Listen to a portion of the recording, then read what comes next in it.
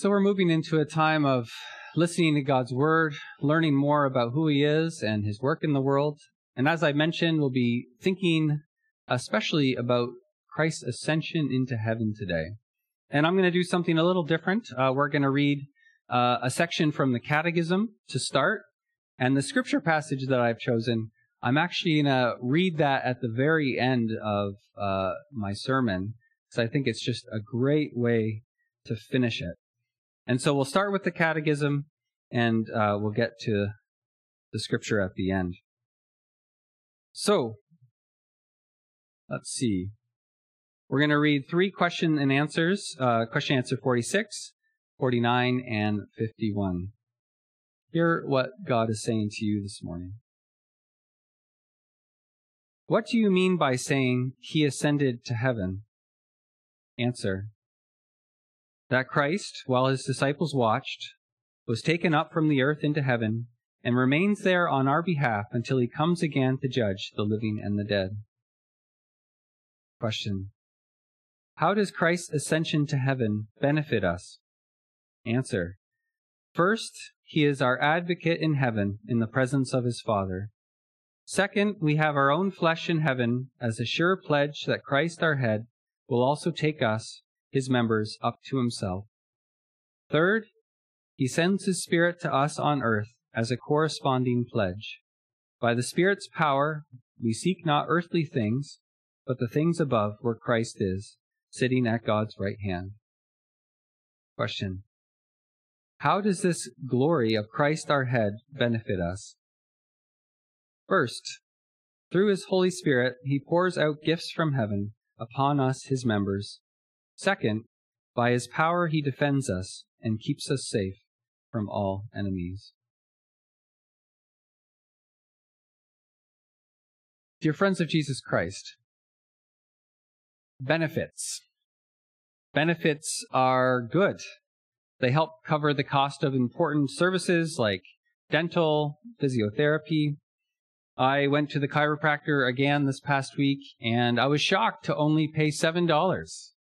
That's like less than a head of lettuce these days, you know. Why that was the case is because I have benefits through my work that help to cover the cost of things like going to the chiropractor. Benefits are things that you get. They are yours by virtue of the fact that you are participating in a certain job or company or relationship. Of course, the focus is a little different when it comes to the benefits of being a Christian. Those who look to Jesus simply for perks or benefits are likely to be disappointed. Jesus wants disciples, not consumers. And yet, as the Catechism says, there are benefits to being in relationship with Jesus. His blood actually washes away our sins. His resurrection secures our hope. About a month ago, Pastor Brittany preached about the benefits of Christ's resurrection using the Heidelberg Catechism. And today I'd like to spend a few minutes talking about the benefits of Christ's ascension, also using the Catechism. And let me be right up front in saying that I haven't always understood exactly what is good about Christ's ascension. How does His leaving benefit us? Wouldn't it be better if He stayed? The disciples thought so. They wanted Jesus to stay and establish God's kingdom of righteousness and peace. And so when they meet on that hill, they're like, is now the time, Jesus? Is now the time where you are going to bring in God's kingdom? And Jesus looks at them and says, it's not for you to know those things, but you will receive power when the Holy Spirit comes upon you. And then Jesus ascended. He went to the realm of God, and the disciples are confused, and they're left just kind of staring out at the sky, wondering what has just taken place. How does Christ's ascension benefit us? The Catechism lays out a number of reasons, and after pondering them this week, I will say that I have a newfound love and thankfulness for Christ and His ascension. I've distilled it down to four benefits, four reasons that the Catechism gives for why Christ sitting at the right hand of God is a great benefit for us. And they are advocacy, power, protection, and hope. First, Jesus is our advocate in heaven. Sometimes we think about the ascension, the sitting at the right hand of God, as being sort of the end of Christ's work. It's almost like his retirement day. You know, my work on earth is done. It's time for me to sit and hand off my work to other people to continue while I relax in heaven. But that is just not the case at all. Christ is not on vacation waiting for the consummation. He's hard at work, working for our good, working on our behalf. He is our advocate. An advocate is someone who fights for you. It's someone who pleads your cause. If you've ever been stuck in the hospital for an extended stay, you know just how helpful it can be to have someone at your side advocating for your care. And if you've ever been falsely accused, you also know the comfort of having someone speak up for you. Jesus told his disciples that the Holy Spirit was going to be their advocate. He said, "If you love me, keep my commands, and I will ask the Father, and he will give you another advocate to help you and be with you forever, the Spirit of truth." But in Romans 8, Paul invites us to see Jesus as active in heaven on our behalf, our advocate. Who then is the one who condemns, writes Paul? No one. Christ Jesus, who died, more than that, who was raised to life, is at the right hand of God and is also interceding for us. In other words, Jesus continues to work for our good.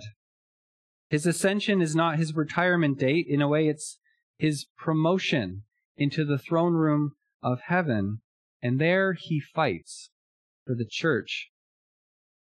Sometimes it still doesn't seem like it seems like it would be better to have him on earth, though. Isn't it better to have an advocate on earth than an advocate in heaven? Well, on the one hand, yes, that would be better. And yet, on the other hand, Jesus, his reach and effective advocacy, they go much further in heaven. You see, while on earth, Jesus lived a very local life. He was in a particular time zone, in a particular place, subject to the rules of space and time. But in heaven, through his Spirit, he can be present in all times and in all places. He told his disciples that they would do greater things than him because he was going to the Father. And what he said came true. During his time on earth, Jesus did a handful of miracles. He discipled a handful of people, and he demonstrated the kingdom of God to a few thousand. But through the hands, voices, and work of his Spirit-empowered disciples, Jesus has done millions of miracles, has discipled millions of people, and has demonstrated the kingdom of God to billions. The proliferation of his influence would not be possible if he was still localized in a particular area code. Although social media seems to change the rules of the game a bit, you know, you can have a Twitter account and be all over the world, but I don't think Jesus would use Twitter. I don't know. Probably not. So, our advocate, Jesus, is working on behalf of not just 12 disciples in Palestine, but a couple billion Christians on the earth at the same time, because he has ascended into the throne room of heaven. And from the right hand of God, he gives the next two benefits in abundance: power and protection. Power. You will receive power when the Holy Spirit comes on you, Jesus promised. And at Pentecost, the ascended Lord poured out his Holy Spirit. Like a waterfall flowing down from heaven, Jesus baptized his disciples with power. Immediately they were enabled to share the good news in languages that they could not previously speak. Peter, the disciple who's spent most of his time kind of being confused, saying all the wrong things, he doesn't understand the gospel, he doesn't understand Jesus. Finally, Peter is made able to understand, and he stands up and he speaks with authority. He's given power to teach and to preach. Power was given to James to lead the church. Power was given to Stephen to testify in the face of his persecution. Power was given to Philip to evangelize the Ethiopian eunuch on the road. Power. Like a general handing out different weapons to different officers, so Jesus hands out gifts and power to his disciples, and these are to be used for the common good and used for the mission of the kingdom of God.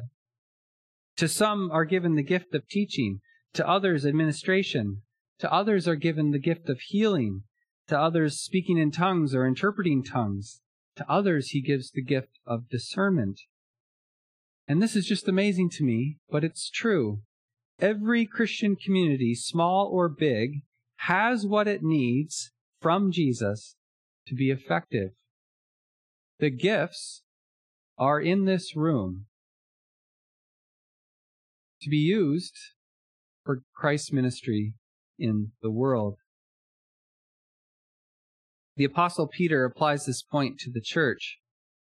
I love this passage. Each of you should use whatever gift you have received to serve others as faithful stewards of God's grace in its various forms. God's grace, right? These things have been given by God. It's grace to the community. Use this for the community's good. If anyone speaks, they should do so as one who speaks the very words of God. If anyone serves, they should do so with the strength God provides, so that in all things God may be praised through Jesus Christ. Because Jesus ascended into heaven, he is able to pour out these gifts on the church universal, and through these gifts, he continues his work in the world. And in addition to providing his people with what they need for the fight, our advocate in heaven also gives us protection. I think this benefit of Christ's ascension and reign is perhaps not as apparent as we'd like it to be. For ever since the beginning, the church has experienced persecution, and not in every instance have they been protected. Where was the protector of the church when Stephen was stoned? Where was the protector of the church when Christians were fed to the lions in Rome? I think a few things can be said about this, and I hope you'll be able to see some of Christ's protection in some of the examples I'm going to share here. The first thing I'd like to share on this is that while it's true that Jesus doesn't step into every instance of persecution to rescue his own, it should be noted that his community, the church, as a whole, always endures.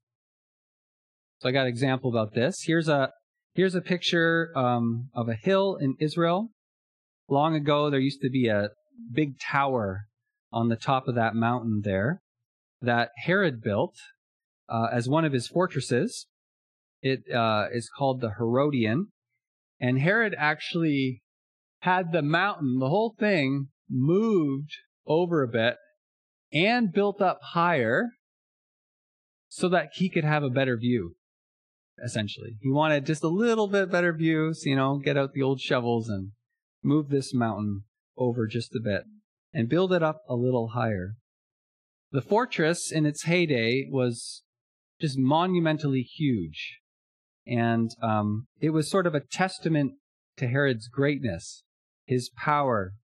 I can move a mountain, it said, right?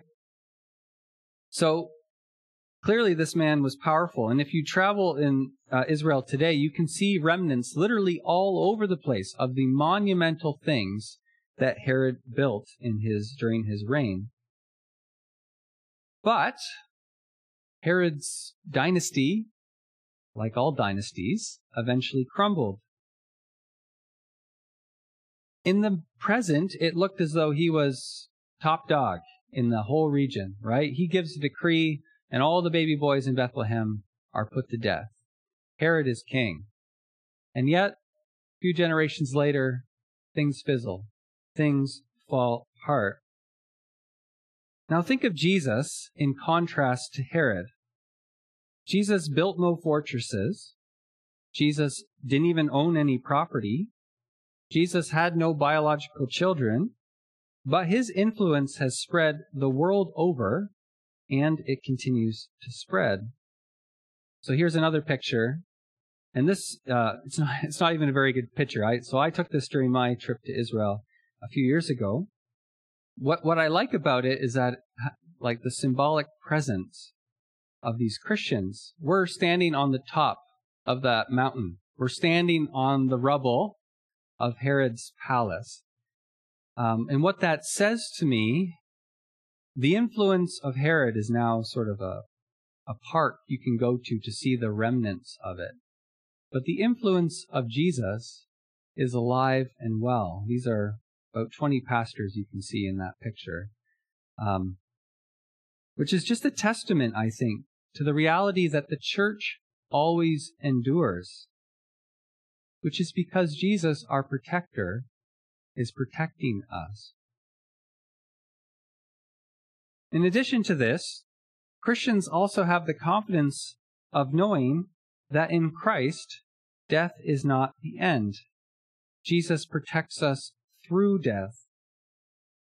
Another question and answer from the Heidelberg Catechism. What is our only comfort in life and in death, we confess? The answer is that I'm not my own, but I belong, body and soul, in life and in death, to my faithful Savior, Jesus Christ. We're protected through death. Good story about this. In the first century, a man named Polycarp was born. Polycarp was a second-generation Christian, meaning he was discipled by the apostles that Jesus discipled. In time, he became the leader of a church in Smyrna. In about year 160 A.D., Polycarp was arrested for his commitment to Jesus. He did not resist it. Instead, he invited the guards who came to arrest him. He invited them into his house and made sure that they were fed a meal. And then he asked for an hour of time so that he could pray and prepare himself for what was coming. The next day, Polycarp was burned at the stake because he refused to renounce Christ as his Lord. And the part of Polycarp's story that I love is the way that he served his captors a meal. Such calm, such poise in the face of persecution. Clearly, this man knew that he had already died and that his life was hidden in Christ with God. There is a protection that Christians have that death cannot take away. It's because we know that our life is hid in Christ with God.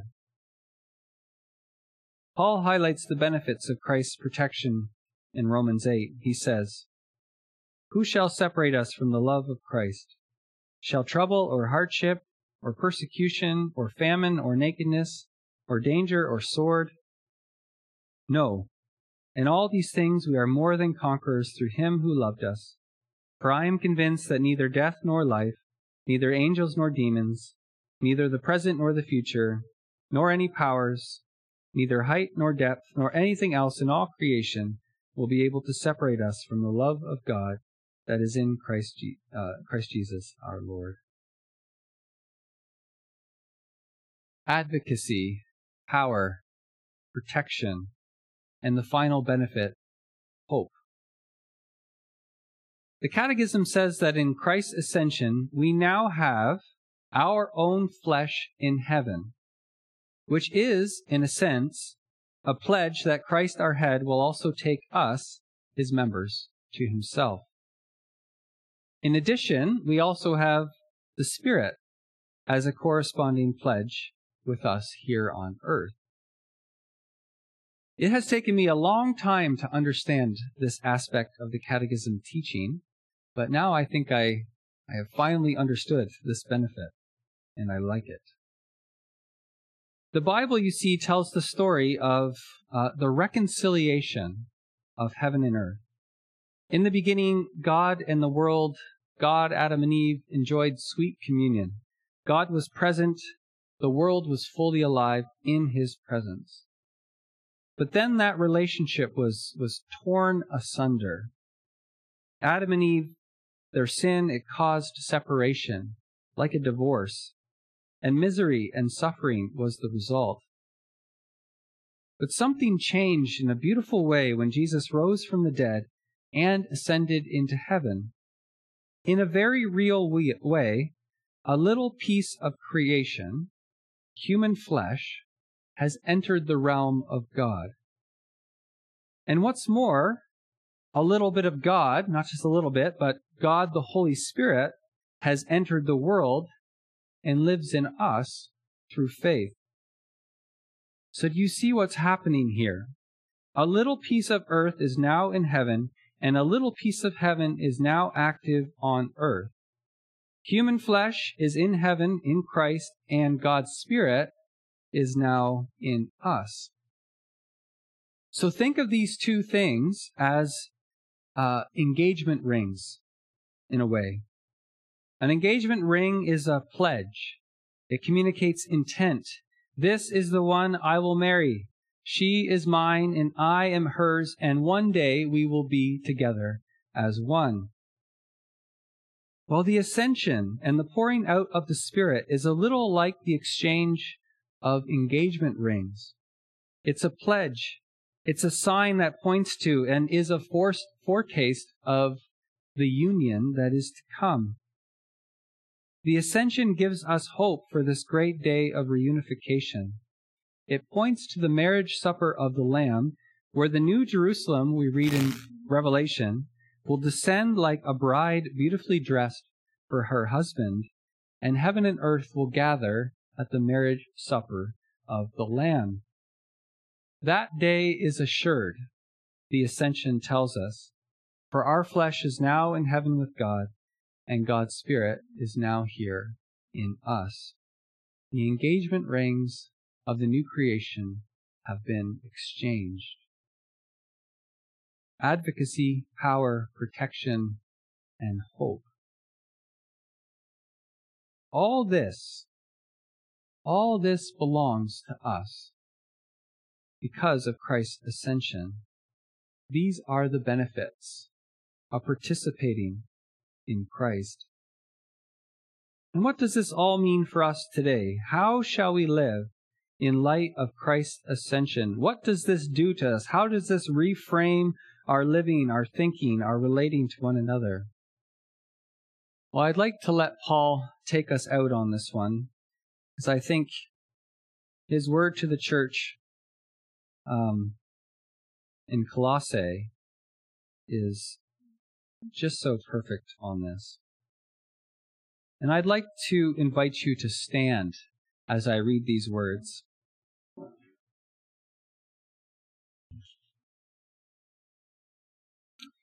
Hear God in these words inviting you to a certain way of life as a result of Christ's ascension into heaven. Since then you have been raised with Christ. Set your hearts on things above, where Christ is seated at the right hand of God. Set your mind on things above, not on earthly things. For you died, and your life is now hidden with Christ in God.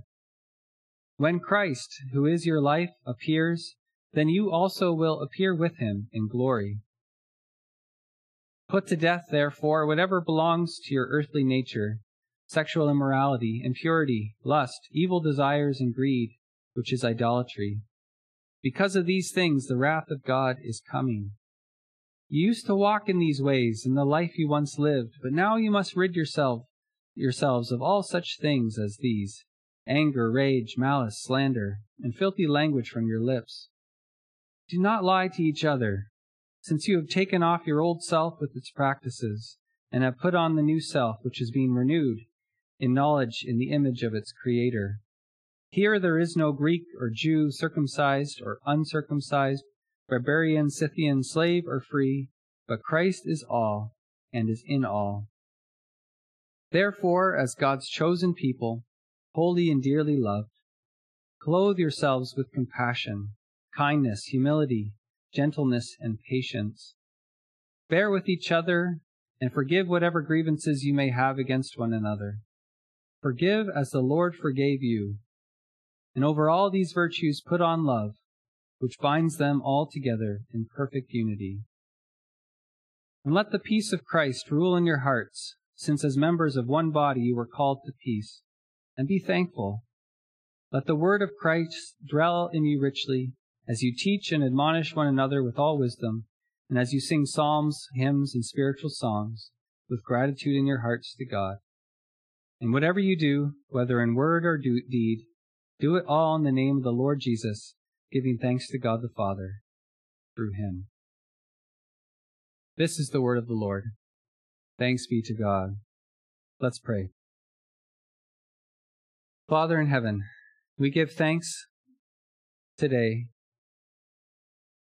for your ascension. And we praise you, Jesus, and we thank you for the gifts that you give. It is a comfort to know that you are fighting for us, advocating for us, working for us, ensuring that we have everything we need by sending us gifts and giving us protection. We pray, Lord, that you'd continue to protect your church from all that does not belong. Protect us.